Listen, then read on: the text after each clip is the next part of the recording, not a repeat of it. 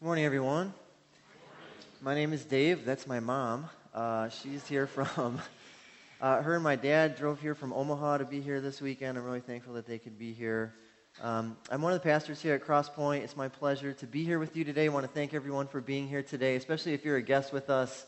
We're very honored that you chose to be with us this morning. I know that for some people it's a big step to take to come into a church, especially if you haven't been in a church in a long time or maybe have never been in a church. So we're thankful that you're here. We want you to feel at home with us and just want to tell you that we're here for you today. The parable that my mom read from Luke 15 is probably the most famous parable Jesus ever told, probably the most famous story Jesus ever told. And what is really unique about this parable, it's one of those parables that would eventually get Jesus killed because of what he teaches in the parable, because of what it represents. God, of course, representing the Father. And basically what Jesus is trying to tell us is that everything that we thought about how to connect with God is wrong. That's what this parable is about, and we're going to explore that over the next few weeks. Today we're just going to look at the first section of the parable and talk about why the younger son left. But I wanted to ask you right away this question. Have you ever felt like you were in a place, kind of a place where you didn't fit in or you didn't belong? You ever felt like you didn't belong somewhere? Maybe some of you are feeling that way right now. Maybe you're feeling like, I don't think I belong here. I feel a little bit out of place here. Maybe you've sat in a classroom and you were sitting through this class for 15 or 20 or 30 minutes and you realized you were in the wrong class. Has that ever happened to anybody? Me too. Maybe you felt that way at a meeting or at an interview. I don't know why, but this has happened to me so many times in my life. It all started when I was about 6 years old. My mom dragged me to an Avon party. And did I feel out of place. I was scarred. I remember that. That was like almost 40 years ago. I still remember how uncomfortable I felt there. And then it just kept on happening. Classrooms, parties, bathrooms. On Friday, I'm not even making this up, on Friday, my family was at a big party with a family that they rented out this big facility for kids, and kids are running around everywhere, and I walked into, and I'm always careful because I know how embarrassing this is. I've experienced that. I always double, triple check, and I'm going into the right bathroom. I walk into the men's bathroom, and there's a young, a teenage girl in there. And I thought to myself, either she's here to clean this bathroom, or I must be at Target. And thankfully, she was there to clean the bathroom. It was a little awkward at first, but she gave it over to me. A few months ago, I was at a concert. I went to a concert with a friend to see NF. I'll show you a picture of NF. He's a rapper. We went to Eagles Ballroom to see this guy. He's very talented. It was super fun. But we got there. He's here. He's laughing because he knows exactly what I'm about to say. We get to Eagles Ballroom. As you know, Eagles Ballroom, there's multiple levels and multiple venues there. So we give them our ticket. We go upstairs to the big room, and it's just full of people. There's way more people than we thought. Most of them were young, attractive, fashionable women, which we thought was really strange. And I was thinking about my wife the whole time, And the guy on stage had like this cool indie rock vibe going, and he was actually really good, and we're thinking, this must be the opening act. And this is what the guy looked like. And my friend turns to me after about 30 minutes. He's like, you know what, I think that's James Bay. And I was like, who's James Bay? And that's what most of you are asking right now, who's James Bay? Well, he's much more popular than NF, and we realized that we were in the wrong room with the wrong people. And so we finally made our way downstairs to the pit and got to see NF for about 30 minutes. So the reason I tell you all that is because the people who are gathered around Jesus as he's telling this most famous story probably felt a little bit like we do in situations like that. They probably felt a little out of place. And what's fascinating is that the parable ends with these two sons being invited to the same party. And I'm convinced that both of the sons felt like they didn't belong. They're both asking, do I belong here at this party? One of them refused to go in. The other one felt like, I don't deserve this party, right? And so in Luke 15, 1 and 2, the first thing that Jesus said, or first thing that Luke, the narrator, tells us, is that he says the tax collectors and sinners were all gathering around to hear Jesus. But the Pharisees and teachers of the law muttered, "This man welcomes sinners and eats with them." So the people no one else wanted liked being around Jesus. That's the first thing that Luke tells us. The people that nobody else wanted to be around liked being around Jesus. These are people who feel stuck at the bottom of the social ladder. Many of them probably felt like they didn't fit in anywhere, but all of them really liked being around Jesus. The text refers to them as the tax collectors and sinners. And in the eyes of the religious elite, like the religious leaders, the Pharisees and all of them, the church leaders, you might say, in the eyes of them, these people are what's wrong with the world, basically. They're looking at the tax collectors and sinners and thinking, what are you guys doing around this Jewish rabbi? You have no right to be here. And they're certainly judging them. And what really bothers the religious people is that they don't even have to, these tax collectors and sinners, they don't even have to clean themselves up first or change anything before they can get access to Jesus. They just come right as they are. And Jesus accepts them as they are. And Jesus loves them as they are. And that really bothered religious people who really didn't like Jesus. And here's something you need to know about Jesus. He was hated by good people. The good people of his day, the religious people of Jesus' day, could not stand Jesus. Jesus' attitude, Jesus' message, Jesus' work, Jesus' way of life, all of that really angered religious people. And at the same time, he was a low-life magnet. Prostitutes, criminals, alcoholics, thugs, addicts, all the have-nots and the misfits loved being around Jesus. And now I want to make a simple observation, but if you don't see this, you won't understand the parable. It's so important for us to see this in the text. And here's the observation. Jesus actually tells this story. He tells this parable for the sake of the religious people listening, not for the sake of the misfits. He tells this story while he's looking at the good people. This story's for them. I mean, of course it's for everybody, but they're the reason he tells the parable. And who are they? Who are those people? They are nice, go the extra mile kind of people. They're well-educated. They're successful. They're loyal. They hardly ever miss a church service. Most of them know the Bible better than any of us ever will. They have money. They have credentials. They have all kinds of initials after their name. Those are the people that need to hear this parable, Jesus is saying. And they are whispering and complaining about the people that Jesus has been spending time with. They're muttering to themselves. They're looking around at this motley crew, you might say, of people gathered around Jesus, and they're pointing at them, and they're saying things like, "This guy calls himself a Bible teacher. This Jesus.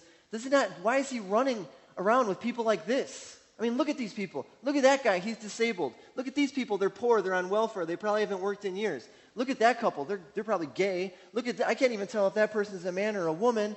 This person smells like liquor. That woman talks like a drunk sailor. These people party every weekend. What is she wearing? She looks like she just came in off the street." So they're just talking and whispering to themselves, and they're asking, what does Jesus see in these people? What could Jesus possibly see in these people? And that's the question. That's one of the main questions we have to start asking ourselves. What does Jesus see in people like that? Because he sees something in them that no one else sees. And we're going to find out what it is. You may not see it today, but if you stick around for a few weeks and you're willing to humble yourself, you will begin to see it. By God's grace, you will see what God sees, and it will change your life forever. So I have to ask you this question. Why are reckless people so attracted to Jesus but not to the church? Why? Why aren't all the messed up misfits flocking to us? I mean, I can see a few of you in here, but just kidding. Just kidding. But here's the truth, right? We are the body of Christ. We're the body of Christ. We're the church. We're the hands and feet of Jesus. We're supposed to represent Jesus and his authority in the world and to represent his love and display his love, right? So why don't more dysfunctional, depressed, deviant, and self-destructive people like being around us? Because if we are somehow communicating that following Jesus means being nice and looking good and behaving in a certain way while we hide our flaws and failures, why would anyone struggling with addiction or anything else want to be around us? Why would they? They look at us and they think, oh, those are the good people. I don't belong there. Following Jesus is not about being nice. It's not about looking good. It's about being changed by grace. It's about sometimes being completely broken and confessing our flaws to one another. It's about being made new. That's what it is about. It's not about being good and looking good. It's never been about that. So Jesus begins talking about the younger son, and I just want to read these first few verses one more time, and then we'll move on here. And this is what Jesus said. There's a man who had two sons. The younger one said to his father, "Father, give me my share of the estate." So he divided his property between them. And not long after that, the younger son got together all he had. He set off for a distant country, and there he squandered his wealth in wild living. After he had spent everything, there was a severe famine in the whole country, and he began to be in need. So he went and hired himself out to a citizen of that country who sent him to his fields to feed pigs. He longed to fill his stomach with the pods that the pigs were eating, but no one gave him anything. That's as far as we're going to go today. And there's something you need to know about what's going on here. When the younger son asks his father for the inheritance before he's dead, that would have been shocking to anyone listening to Jesus. That was totally unheard of. In ancient Middle Eastern culture, every commentator agrees that basically what the younger son is telling his father by asking for the inheritance early is he's saying, "Father, I wish you would just die. I wish you would." Can you imagine going to your dad, some of you who have a father who may leave you an inheritance someday while he's still alive, and asking for your full share? Even in modern day American culture, I wouldn't recommend it. I don't know what kind of message that would be sending. You just don't do that. It's insulting. It would have been crushing for the father to hear this. But here's the amazing thing. This is even more shocking. The father does it. A normal Middle Eastern father would have probably literally hit his son for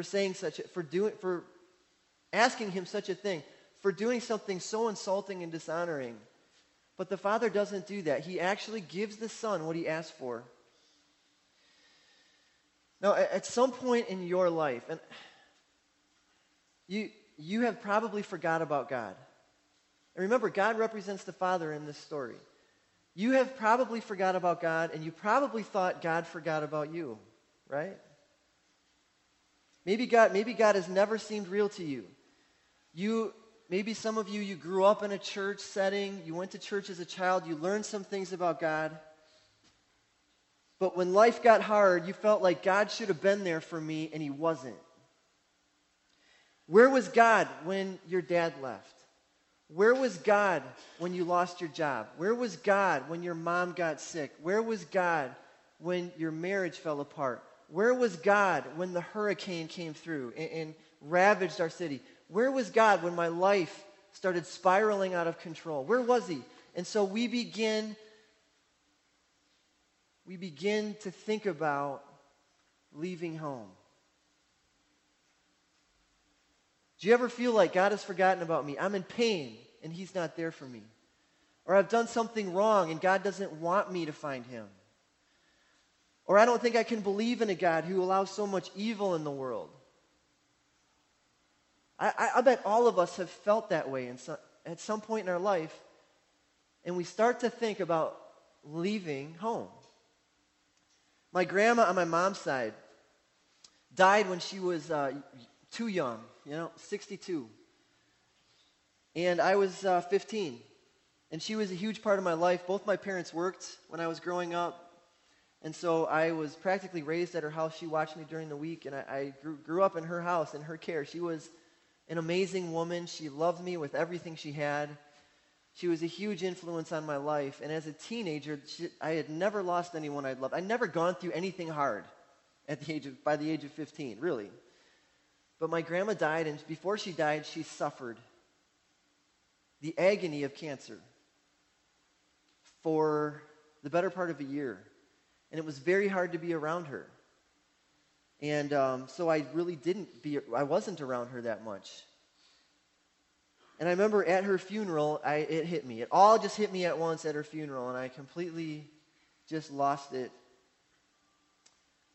And I realized recently, very recently actually, that my grandma's death was a turning point in my life. And it was the first time I started thinking about leaving home. And when I say leaving home, I mean leaving God. And I did grow up in the church. And my parents, we went to church like 3 times a week.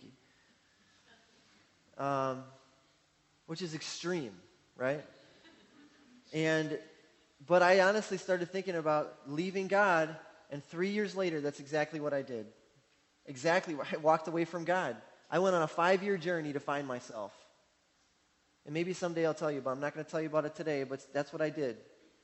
Because I thought I could find something better, something more real than life with God, at home with the Father. I've met so many people who've been on a similar journey. I have a couple friends who are agnostics, good friends, and they're agnostics, and I respect who they are and what they believe, but both of them, they grew up in the church, and one of them grew up in a Catholic church and confessed every week, and as a teenager struggled with certain sins that teenage boys struggle with, and he would go to church every week and confess and just felt guilty and judged every single week, and nothing ever changed. And so he decided, you know what, this isn't working. I'm leaving home. And he's been in the distant country ever since, because God didn't work for him. I have other friends who are successful, influential people, and they love what they do, but God just isn't a part of their life anymore. They walked away from God, walked away from the church. And for many of my friends, it's because there's some dark thing in their past, some dark secret, and they won't even tell me about it, but I know it's there because they ask me, how forgiving is God? Could God forgive this? Just for discussion's sake, what if someone did this and, could God forgive that? And I know what they're talking about themselves. I just know. They're hanging on to guilt. There's guilt in their heart. They believe that if they came back to God, if they came home, they would receive a lashing or some kind of punishment before God would embrace them. And so they're living in the distant country, away from home. I have left home over and over again. I've walked away from God. I've walked away from God's protection, from His blessing, from His presence, thinking I would find something better, looking for love, looking for acceptance, looking for some greater purpose, looking for a place to belong. And on my journey, I've met so many people looking for the same thing. And I'm here to tell you basically one thing today. God is what's missing from your life. God is the one missing from your life. If you feel like there's got to be something more, He's it. And there are a lot. If you're thinking there's got to be more, you're in the right place. I want you to know that. You're in the right place. You're with the right people, because we've all asked that question. There probably are other people here today, sitting here right now, who are thinking that. There's got to be something more to life than this. There are a lot of religious people wondering that question. I've obeyed God. I've gone to church. My parents are Christians. But I feel like I'm missing something. Religious people ask that question just as much as anybody else, maybe more. But I want you to know that God is the reason. He is the reason. He is the missing piece. And God, I'm sorry for calling you a piece, because God cannot just be a piece of your life. He can't just be a category of your life. He doesn't just want one room in the house. He wants everything. He wants it all. He wants all of you, and He's ready to give you all of Himself. It can't just be a God, okay, I'll just take this one step and I'll give you this little part of me and let's see how that goes. That's not really how it works with God. He's kind of an all or nothing kind of God. So I want to ask you today, who do you belong to? Who do you belong to? Do you belong to the Father or do you belong to the world? That's the question we have to wrestle with. Do I belong home with my Father or do I belong to the world? The younger son decided in his heart he didn't belong in that family. He didn't feel at home with his older, judgmental, obedient, rule-following brother. And he didn't feel at home with his father, who he didn't really know very well, who he felt like his father was just keeping all his best stuff from him. So he decided to leave. And you and I have left too. Every time I look for true happiness in anyone besides God, I become the prodigal. Anytime I look for acceptance anywhere besides God, I become the prodigal. Anytime I ignore or deny the reality that I'm a child of God, deeply loved and cherished, and that God desires me with all of himself, I become a prodigal. Anytime I go off looking for a new, more exciting and fulfilling identity, I'm the prodigal. Anytime I build an identity on something besides God, I'm the prodigal. And I need Jesus to bring me home. This last week I came walking into the church. I meant to bring it up here. I forgot to grab it. On those little pub tables out in the commons area there's these little wooden blocks that a friend of ours made, and there's these little cards that are sticking out of the blocks, and they each say something on the cards. And I remember I didn't even know they were going to be here. I walked into church this week, and I came up to this pub table, and there was this block with this card sticking out of it, and it said, "You belong here." And I just stood there for what felt like several minutes, thinking about something that happened in my life about 10 years ago. Because I know what it's like to feel like you don't belong. I do. 10 years ago, I was a pastor at the church Phil was talking about, New Hope Community Church in Franklin. This is way before we became Crosspoint Church. And I had begun to build my identity on being a pastor. Being a pastor was the most important thing to me. That was my identity, being a pastor. It was the thing that gave me meaning and value and worth and all of that. More than God. And that really put me in a very dangerous position. I believed the lie that I am what I do. And that put me in a very vulnerable position in my life, and I actually began to give myself over to a very destructive habit from my past that many guys struggle with. And I don't mean to minimize it, but it's true. Many guys struggle with it, and I gave myself over to it, and I needed help, but I couldn't admit that I needed help because I'm a pastor. And pastors shouldn't struggle with that. And if I admit this as a pastor, I'm going to be ruined, and people will judge me, and my life will be over. I was ashamed of the choices I had made.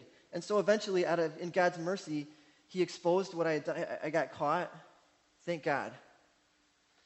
And I confessed to my leadership team, and I confessed to my whole church. It was the most humiliating. It was just a very dark time in my life. My marriage was in shambles. It was really difficult. And there were a lot of gracious people at New Hope that came alongside me and encouraged me. And there were some people that were really hurt by that. I hurt a lot of people. Some of you probably have been hurt by a pastor. And I'm so sorry if that's you. I was that pastor. I was. And I felt like, I don't know if I belong here anymore. I'm ashamed every time I come around these people. I've hurt them. How could they forgive me? But you know what God kept telling me over and over again? You belong here. You belong here. There were people that told me you don't belong here. There are people that told me you don't belong here. People that told me you should probably go to another church for a while. But God kept telling me you belong here. They need you here. They need to learn how to restore you. They need to learn how to help a fallen, shepherd. You need your sheep to help you. You need other shepherds to help you. And I knew I needed them. Who else could have helped me? I mean, who else knew me better than my own family? And so I stayed. And it was hard. It was painful. It was awkward for a while. But I'm so glad I stayed. And it was a hard couple years after that, but God was gracious. He restored our marriage. God was so gracious in my life. He restored me. And 5 years later, they asked me to be their pastor again. I couldn't believe that. I never expected that. Never saw that coming. Never thought I'd ever get another chance to obey that calling in my life. And that was a hard decision for my wife and I to make. Because you always ask what if questions. What if it happens again, you know? What if this, what if that? And we learn to just say, even if, this is what God wants us to do.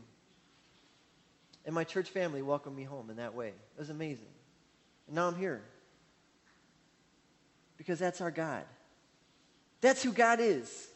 That's what God does with people. Doesn't matter how badly you've messed up. It doesn't matter. God's grace is bigger. And I want you to know today that you are in the right place with people who love God and want to be your friend. And I believe that God brought you here today for a reason. I really do. And I just want you to know that we are here for you. That's why we built this place. And we built this with our own hands by God's grace. And we did it not for us, but for you, so that more and more people could find their way back to God. That's why we're here. We're here for you. This is your place. And I'm not talking about the building, okay? The church is not a building. That's one of the biggest misconceptions of the church in our country today. The church is not a building. It's a family. It's the people of God. It's the people. And you belong with people who have found their home in God. You belong with people who know how hard it is to receive forgiveness. You belong with people who know how hard it is to give forgiveness. And you belong with people who have received the grace of God and who know how to give grace. And that's who we are. We're just normal people, ordinary people who have found life with God to be the best life that there is. And in this story, this is the last thing I want to say about the story today, and this is kind of shocking. We see in this story that being religious is not the way to God at all. Being religious is not how to connect with God. God doesn't care about religion is not the way. And if you don't understand what I'm talking about yet, I want you to come back. I would love for you to come back because you will see it. This is so important for you to understand. This is not about religion. It's not about coming to church every week and doing the right things and behaving the right way. In fact, Jesus identifies with the people no one else wants, the people who are the opposite of religious, the people who are excluded from the best parties, the people who can't afford the best things, and the people who are generally looked at as a problem to be fixed. Those are the people Jesus identifies with in the story. And how does Jesus do that? Well, the Father, this is interesting, and the Father in verse 12, it says that he divided his property between them. But that word for property actually means he divided his life between them. That's what the original word means. He actually divided his life. In other words, they didn't have like money back then or banks or things like that. The father, in order to give his son all of his inheritance, would have had to sell off his land and everything he'd ever worked for, and his family's land that was passed down to him and would have probably been passed down to generation. He had to sell it off to give his son his inheritance. He had to tear his life apart in order to give the son what he was asking for. And that tells us something about Jesus. In 2 Corinthians 5:21, the Apostle Paul wrote, "We implore you," and this is what we're supposed to do when we hear about this. "We implore you on Christ's behalf, be reconciled to God. God made him," that's Jesus, "who had no sin, to be sin for us, so that in him we might become the righteousness of God." You know what that verse is saying? It's saying that Jesus became sin for us. Jesus became lost. Jesus became a prodigal. Jesus became reckless. He was judged on the cross by the Father for our sin, for the sin of the younger son, right? For the sin of the reckless misfits. Jesus became that person. And he was judged in our place so that we could be forgiven. Not so that we could be good people. That's not the point. So that we can be forgiven and enter into a relationship with our Father, so that we could come home. And that's the only way to come home, is through Jesus, through the blood of Jesus. Weakness is the way. Death to self is the way. It's not through our efforts. It's not through our performance. It's not through our success. It's not through our obedience. It's not through our behavior. It's through grace. It's through faith in the one and only Son of God who died in our place and was raised to new life. That's it. So if you're bored with God, and I know some of you are, I've been there. If you're bored with God, or you think you can find more happiness somewhere else, it's because you don't know God yet. Trust me. It's because you don't know Him. The younger son, he starts off longing to be free from his father. And he ends up longing for pig food. What does that tell us? It tells us you will never find anything better than life with God. You never will. You can look your whole life. You can go to any country you want to. You can have all the freedom you want to. You will never find a life better than what God offers you through faith in Jesus. You won't find it. You're wasting your time. You were made for a relationship with God. You were made for intimacy with God, for a life with God, a life of freedom and joy and hope and peace and power. And it's not going to be an easy life, but it's the one life you were called to. It's the best life you could live. And it's only through grace. So I want to invite you. I know that some of you are here for the first time and you didn't know what to expect. You had no idea what was going to happen when you walked through these doors. And I just want to thank you for taking that risk today. And coming and being with us and singing with us and listening to what God's Word says today. And if you heard something about God today that you've never heard before, or you feel like you are far from God, and you're not sure if you went home and you went back to God, that God would embrace you, I want to invite you to come back, because we're going to continue digging into this story for a few more weeks. And I believe that if you continue to come and you humble yourself and just listen and ask God this thing. This is the one prayer I would ask you to pray. God, if you are real, show me. If you would pray that prayer, if you're real, show me.